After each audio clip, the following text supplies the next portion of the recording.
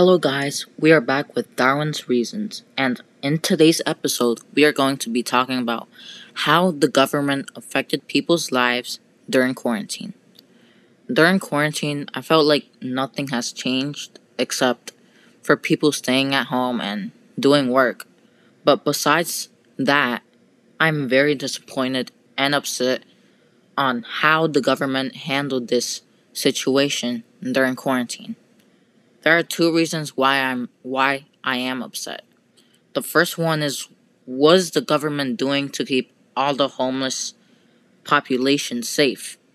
The second reason is, why are middle-aged families getting $1,200 when the rich are getting at least $1 million when they don't even need it? I was very frustrated on why the rich families were getting more money than the poor families and homeless people who actually need it during quarantine. I could imagine how many homeless people are suffering and dying because they don't have a home or a place that is safe. I know people don't care about the homeless, but to me, I do, because even though they have been through hard obstacles, they are still humans to me.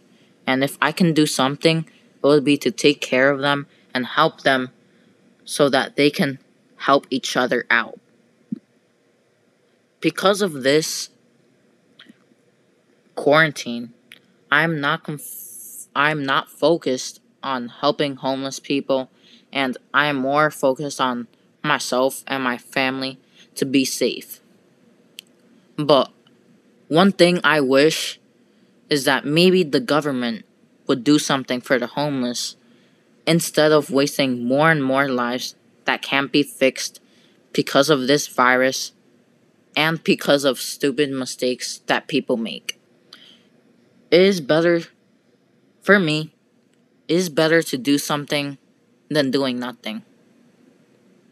But also, I know people need to pay their taxes and have bills to pay.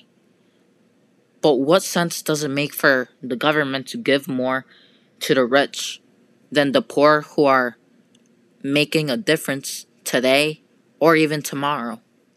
All I'm saying for the government is they should be more responsible and open-minded about situations that can cause very big problems.